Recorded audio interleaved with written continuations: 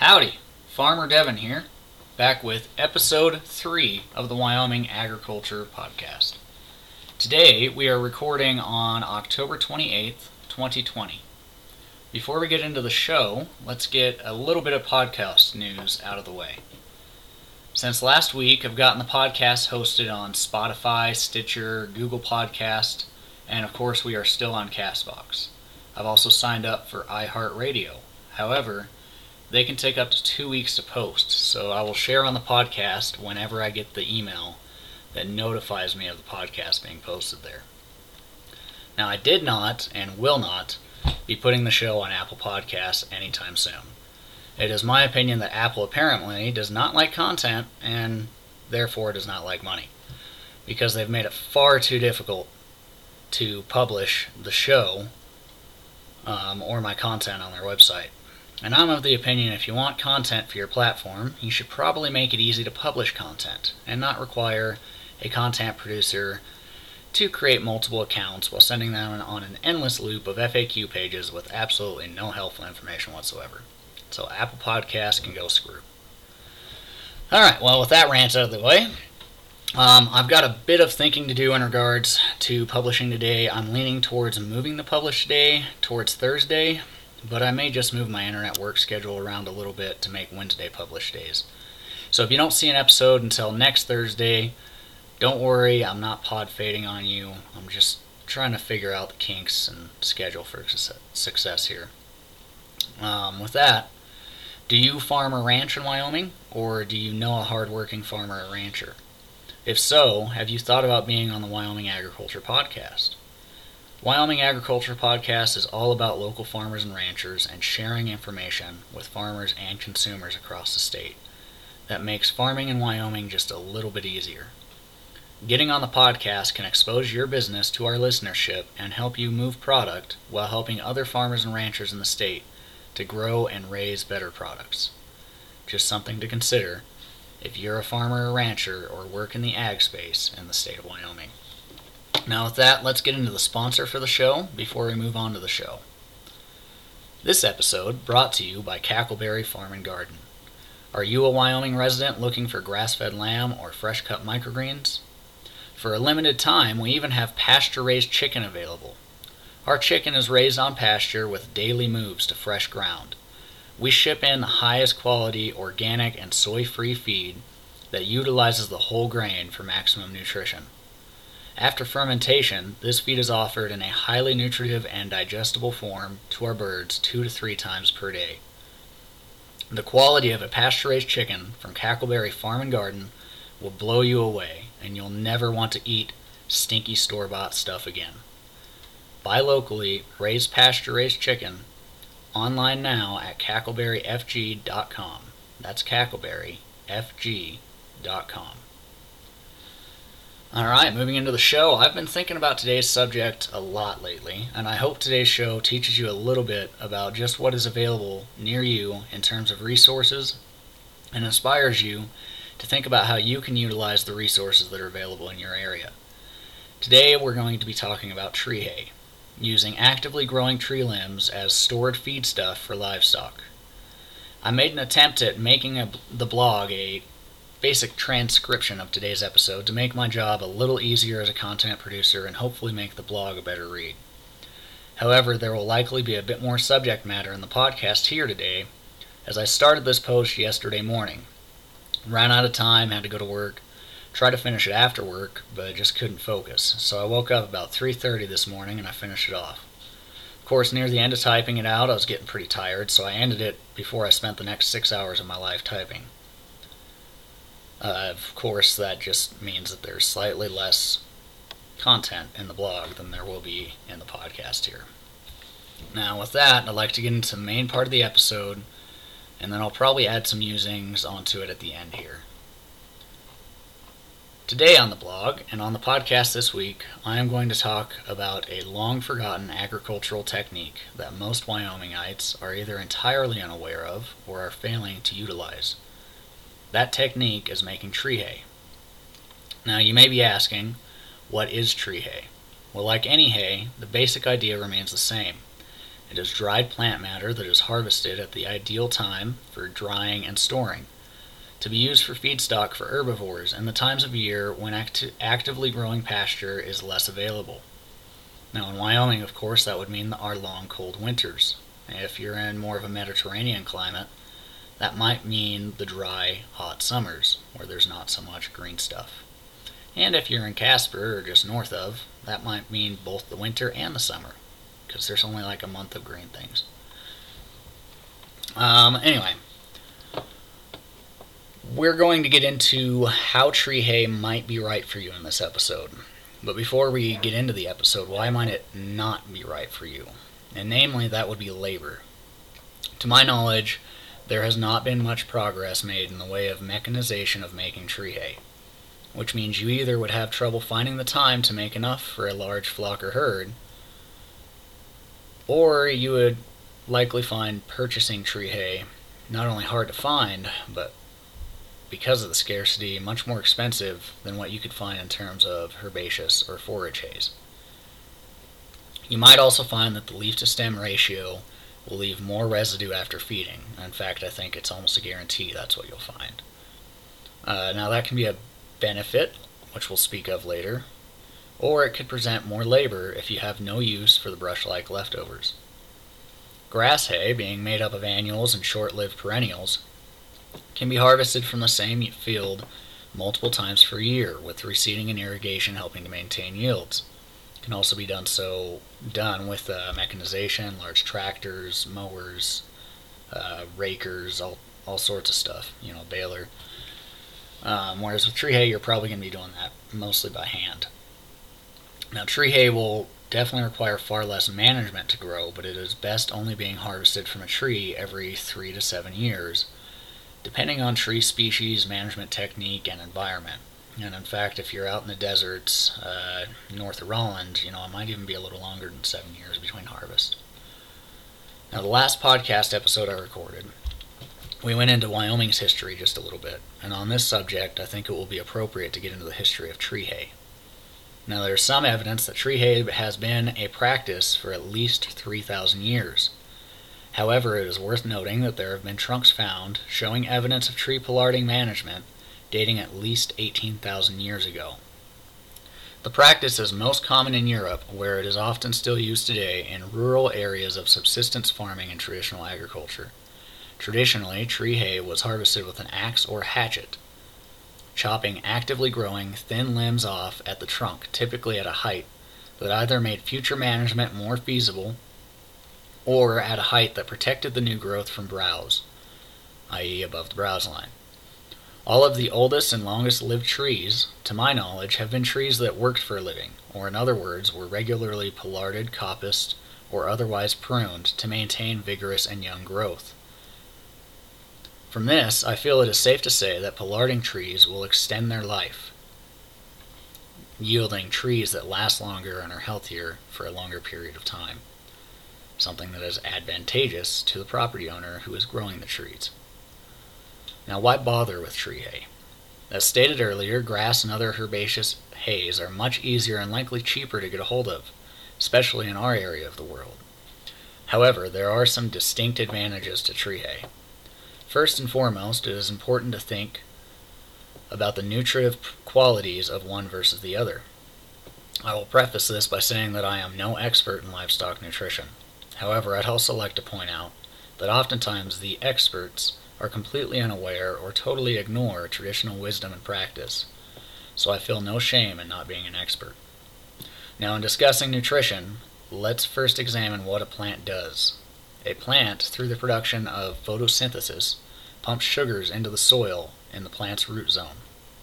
This happens all along the plant's roots, but particularly strong in the areas around the end of tiny root hairs and their interaction with the nearby soil, creating a space known as the rhizosphere.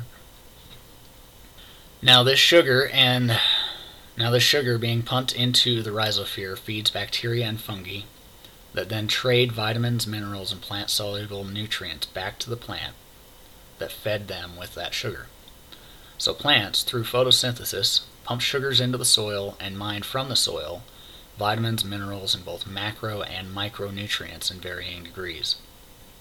Different plants that grow roots to different depths mine different materials from the earth and form different arrays of these materials in the body of the plant.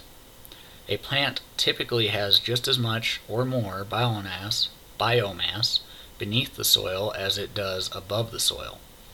So for each cubic inch of plant material that you and I see, there is likely at least that much root material doing this work below the soil. Okay, so you may be saying to yourself, Devin, why the biology lesson? I thought we were talking about hay here.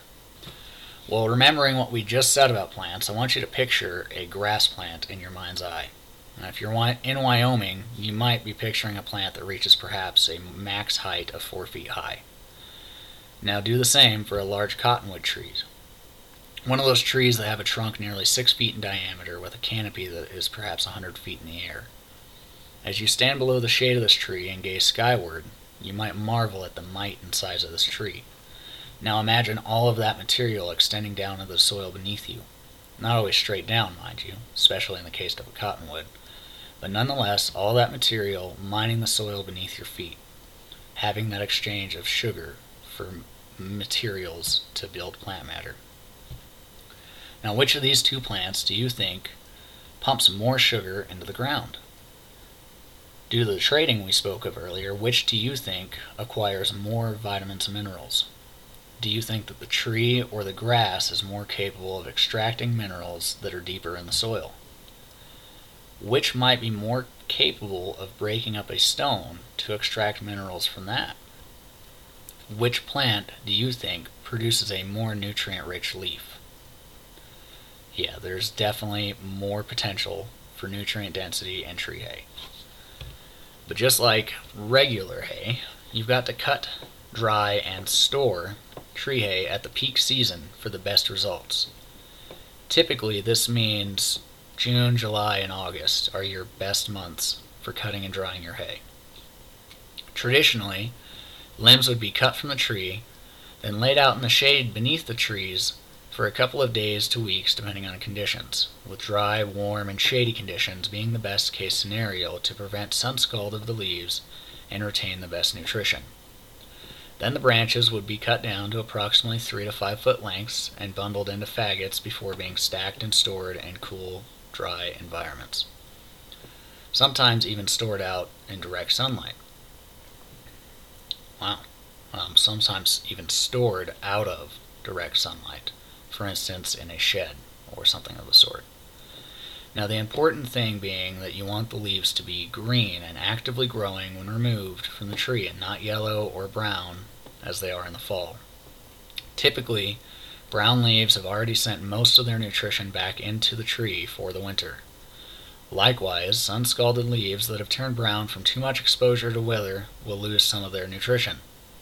Much like browned grass hay does not have as much nutrition as the green, fresh hay in the center of a bale or stack.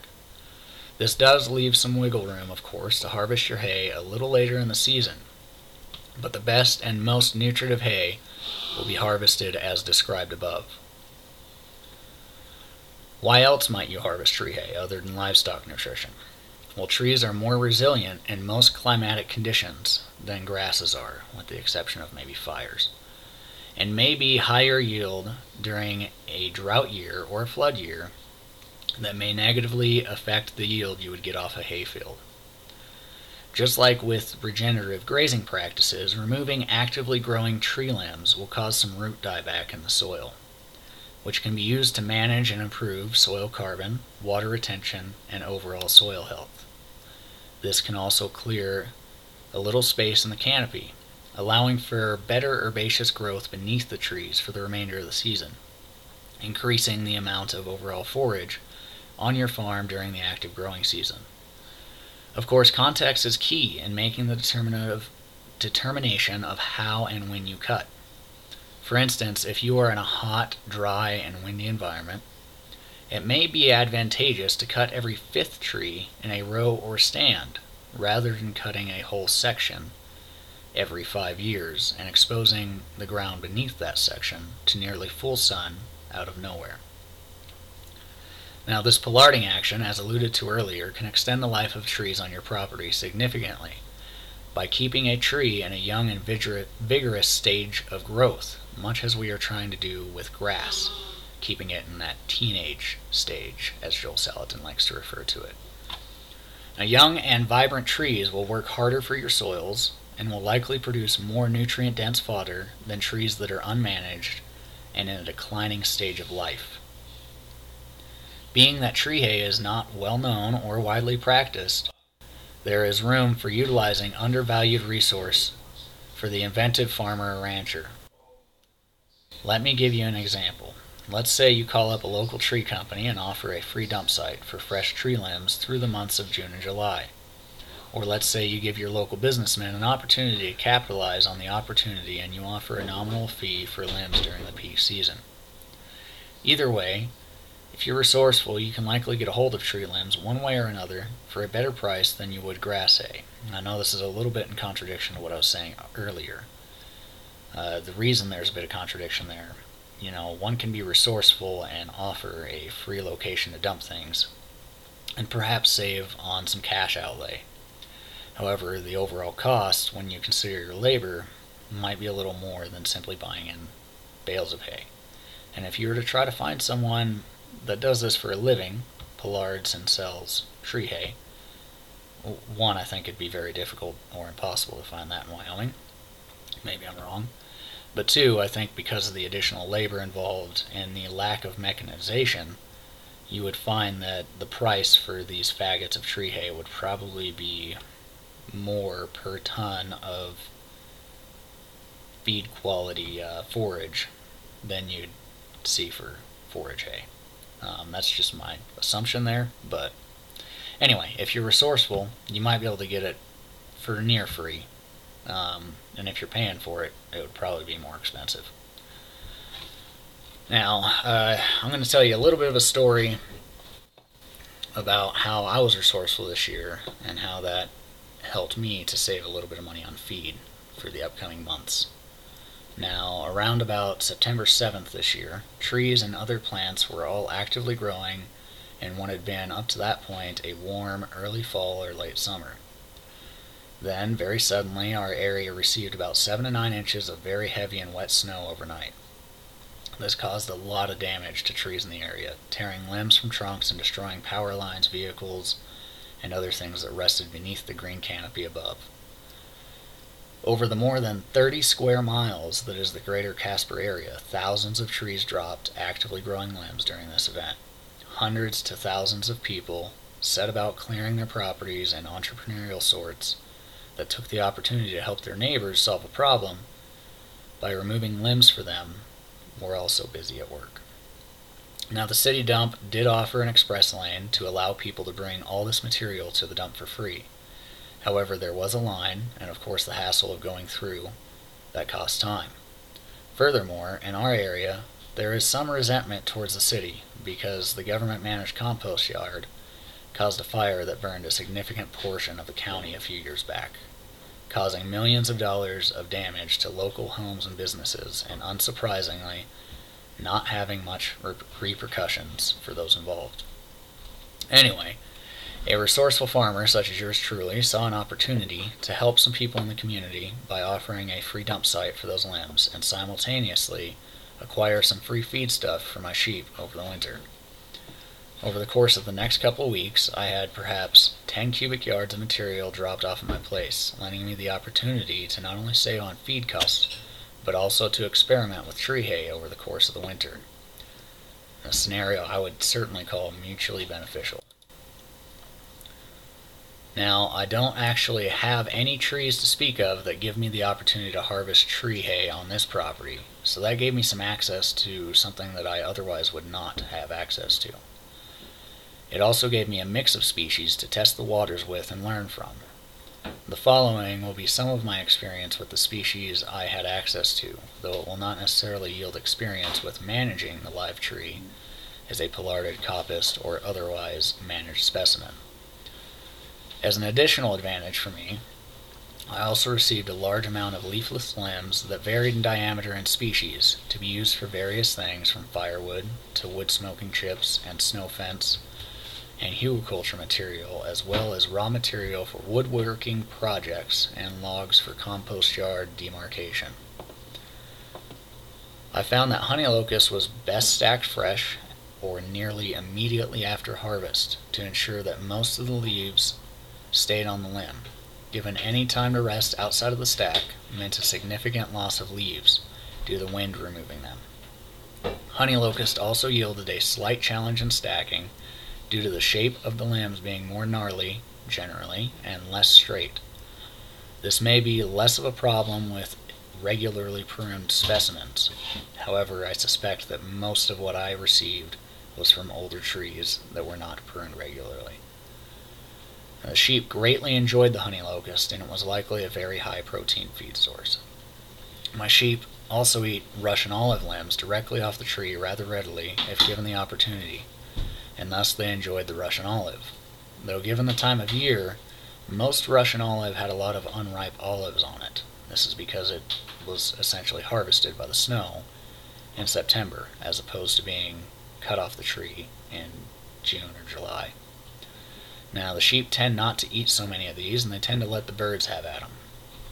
This species also tends to be difficult to stack due to growth habits, and has the addition of small spines that make handling more of a challenge, though I find that careful hand placement or gloves are sufficient protection from the spines, as they pose more of a scratching risk than anything.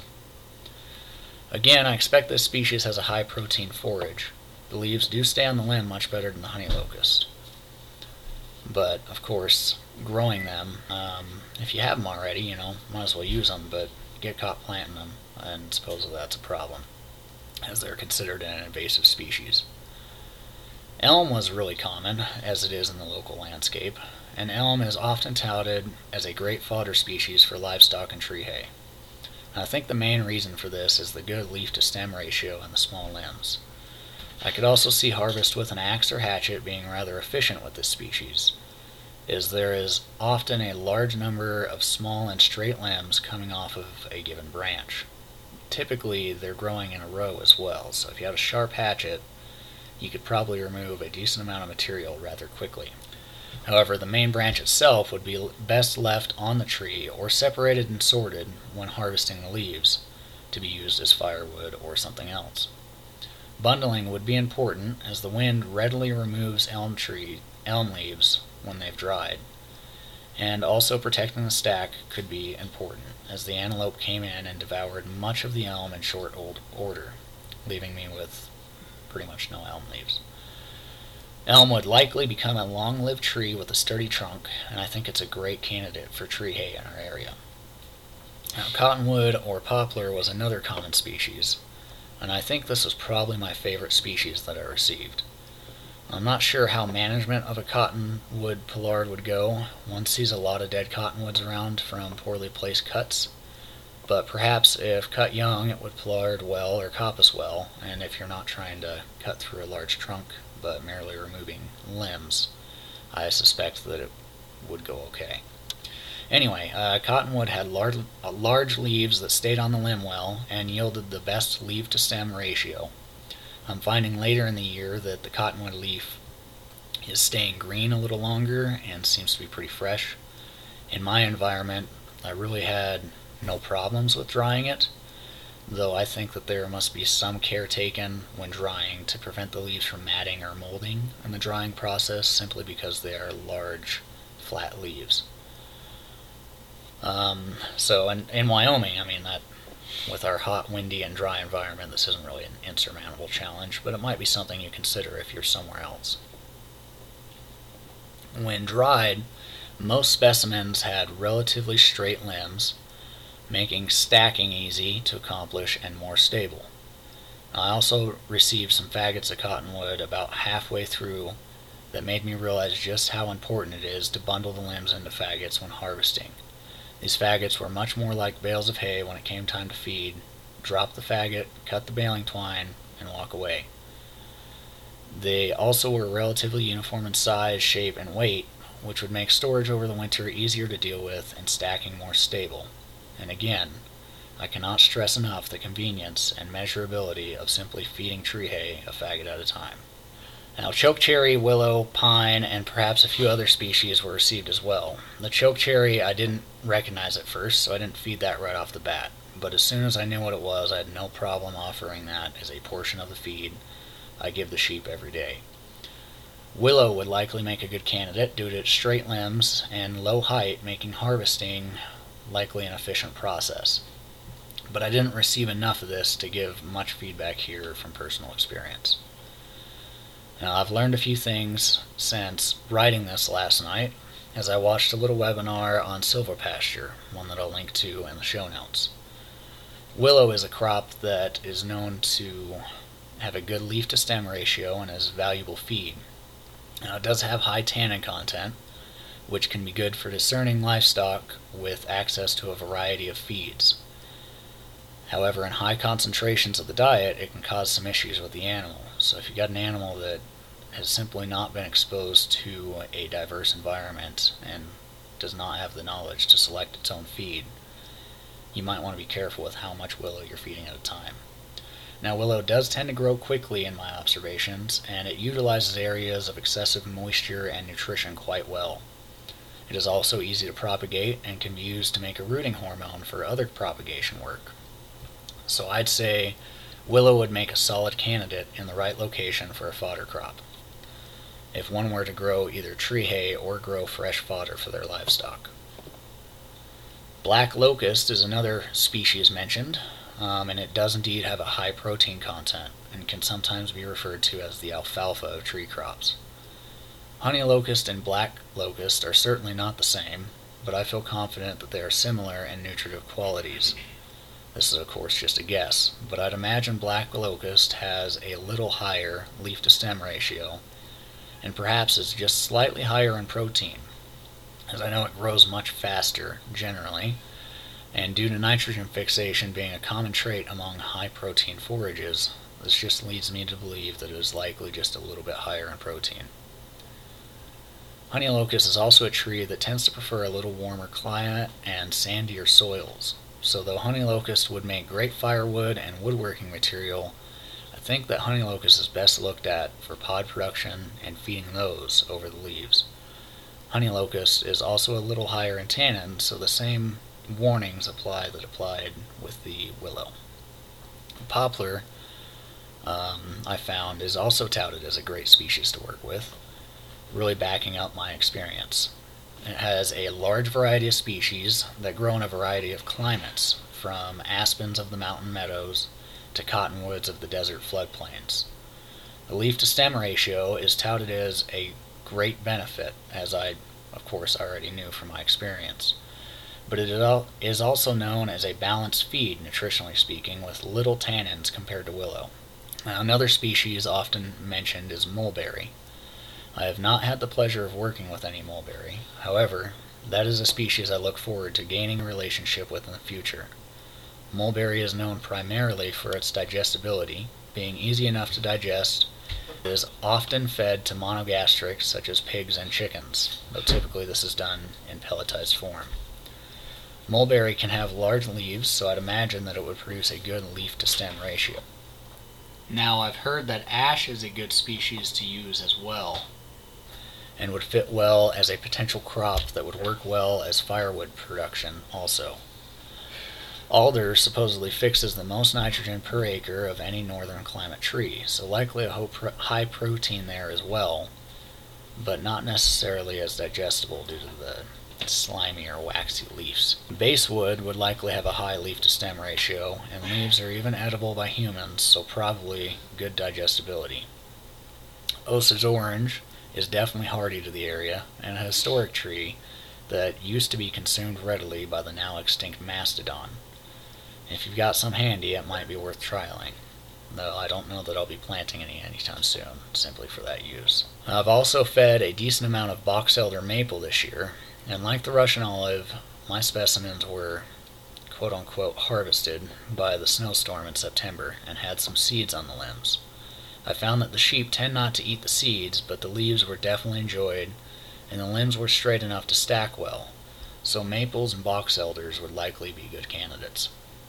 Now, I did feed a small amount of staghorn sumac as well. This, however, had little to no leaf content by the time I got it. I found that the sheep relished the lemony seeds, however, and ate them rather quickly, getting rather excited when I brought the sumac to them.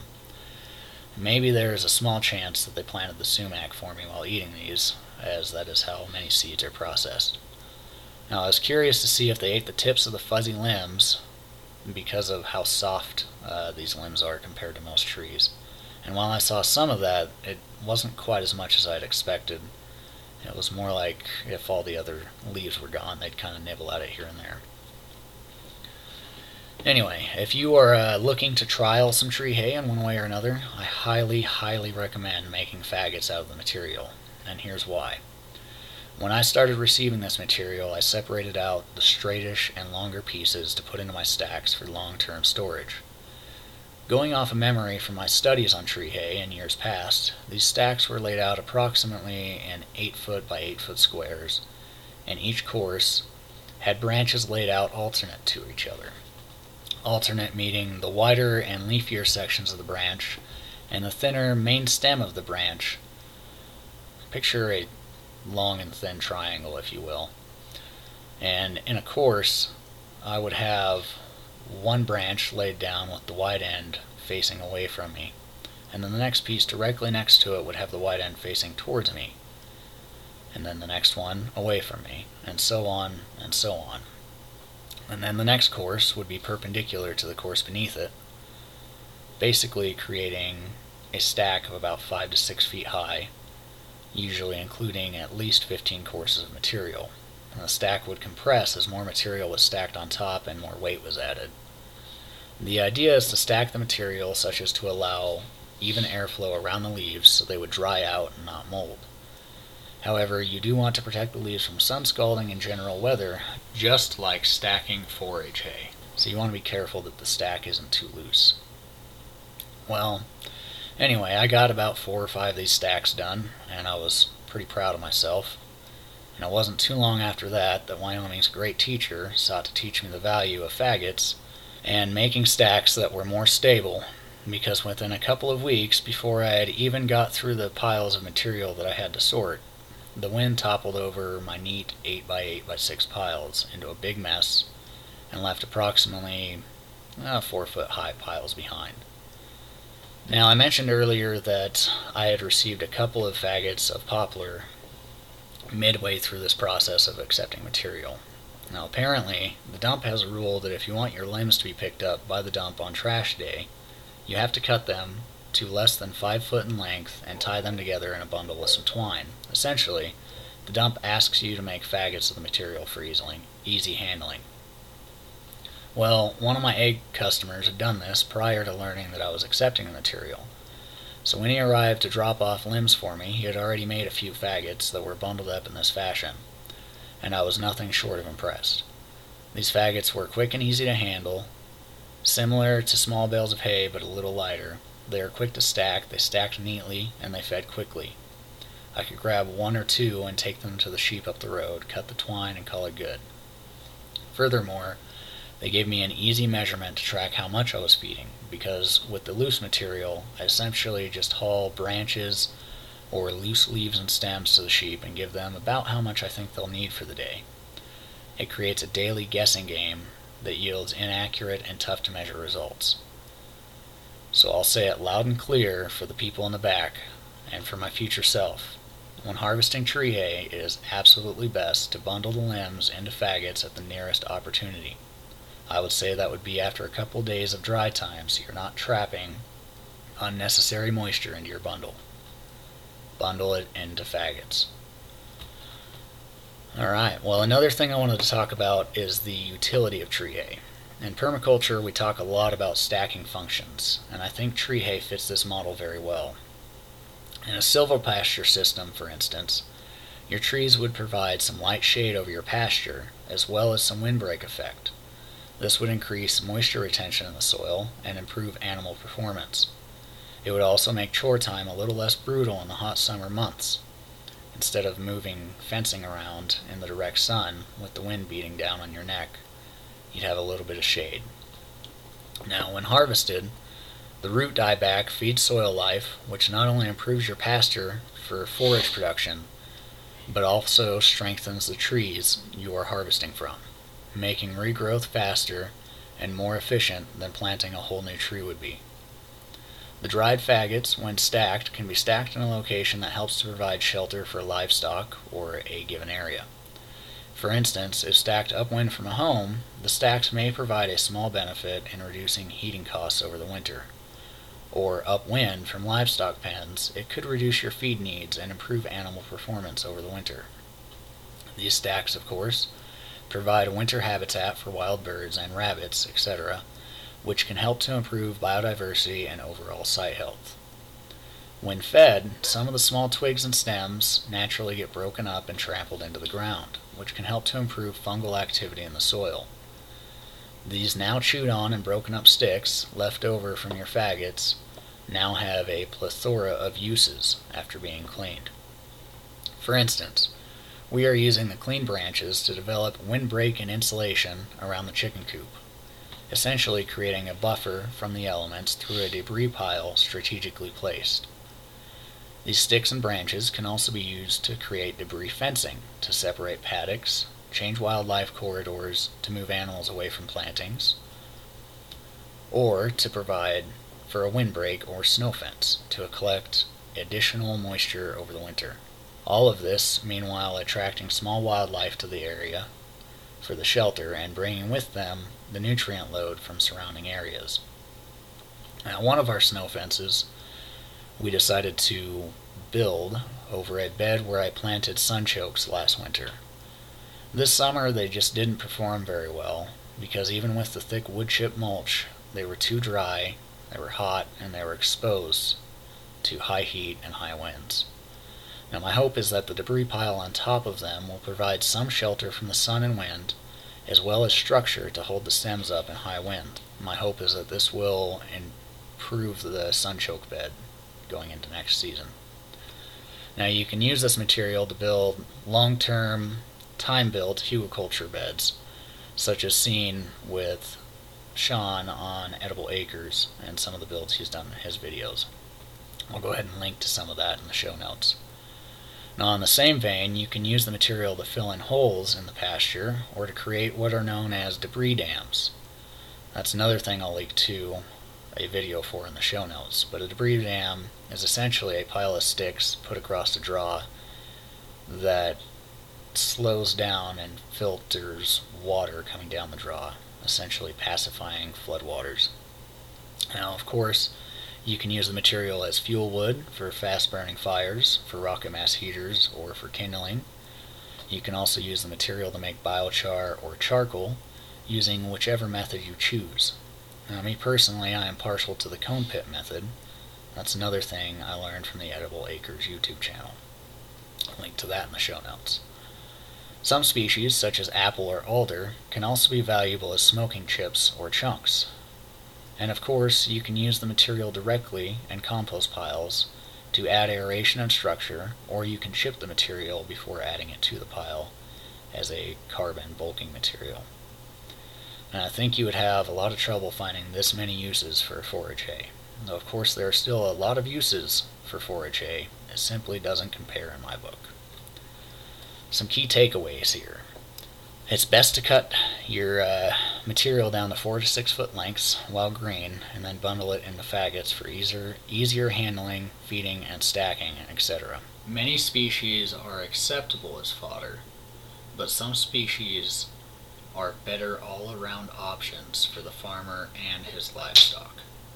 For instance, you can feed honey locust to be sure, but it is probably a better use of your time and space to feed poplar. Now look for opportunities to utilize resources in your area that may be abundant for a time. This is the art form that all farmers face the mastery of. Now select species with a high leaf-to-stem ratio and high digestibility. Fast production and growth are also to great advantage. Now, in a later episode, perhaps we'll talk more about silvopasture and why I think it is an ideal system for my area of Wyoming and perhaps many other areas as well. But for now, I hope I've given you enough information to change your perspective and see the value in tree hay and other tree-based forages. With that, let's move on to the farmer's joke of the day. What did the mama cow say to the calf? It's past your bedtime. I'm pretty sure as I finish up this recording that it's past my bedtime. Alright, with that cheesy joke out of the way, as we finish up the show, I'd like to remind you that if you're interested in supporting the show, you can do that in a number of ways.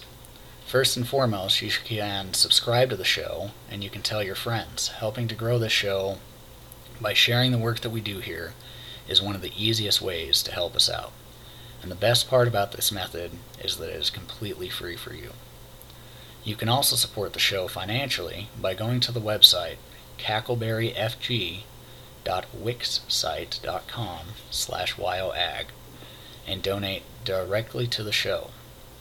There's a little button right up top on the homepage beneath our logo. You can click that and it will enable you to donate directly to me and to the show. Another way you can support the show is through one of our merch sites such as Zazzle or Redbubble, and you can see the links for either of those in the show notes.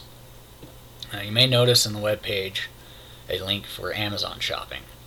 That is not yet an active affiliate link. However, it will take you to Amazon if you'd like to do any shopping. Now, the reason that's not active as of yet is I have tried and failed to set up an Amazon affiliate account more than once in the past. And this time I'm going to wait until I'm confident there's enough traffic and listeners to make the minimum qualified sales through that link. So again, you can go through there and shop Amazon if you wish, but that is not yet an actual affiliate link. Little end of show note here. You'll notice that this episode is a little more raw with some background noise from crackling fires, roommates, things dropping, stuff happened a little bit in this episode. I'm just going to leave it instead of re-recording, and I'm trying to get to a place where I don't spend as much time editing. That didn't happen with this episode. There was still quite a bit of editing to do. However, in the future, that's definitely a goal I have in mind. Anyway, another thing I wanted to add into the show notes here, near the end there, you heard me talk about using some of this brush or leftovers from the tree hay as a debris dam.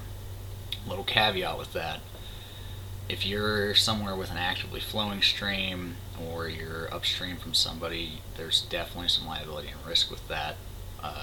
Brush dams, debris dams are certainly not something that you want to count on during a high flood event to stay put, especially if it's just these small little limbs being piled somewhere. That being said, I tried to find the video that I had watched a number of years back in regards to debris dams that gave me this idea. It was an older video of I believe it was a British guy or something like that. Anyway, he was showing an old debris dam that had been around for a good number of years, and it looked to be basically a massive pile of brush that was stable enough to walk on and had quite a lot of trees growing around it. I don't know if that got removed because of liability issues or something of the sort. However, I was unable to find it, so I just linked to another video dealing with debris dams. This video I linked to, the guy just basically took some stakes and essentially nailed large logs down in a stream bed to mitigate some erosion. It's not entirely what I'm talking about, but it kind of gives you the basic principle and idea. A debris dam is essentially laying debris across a ravine, draw, stream, etc. to mitigate erosion, slow and spread the water so that it's less damaging to the surrounding environment. And with that, I'd like to thank you again for listening to another episode of the Wyoming Agriculture Podcast. Now go on and grow on.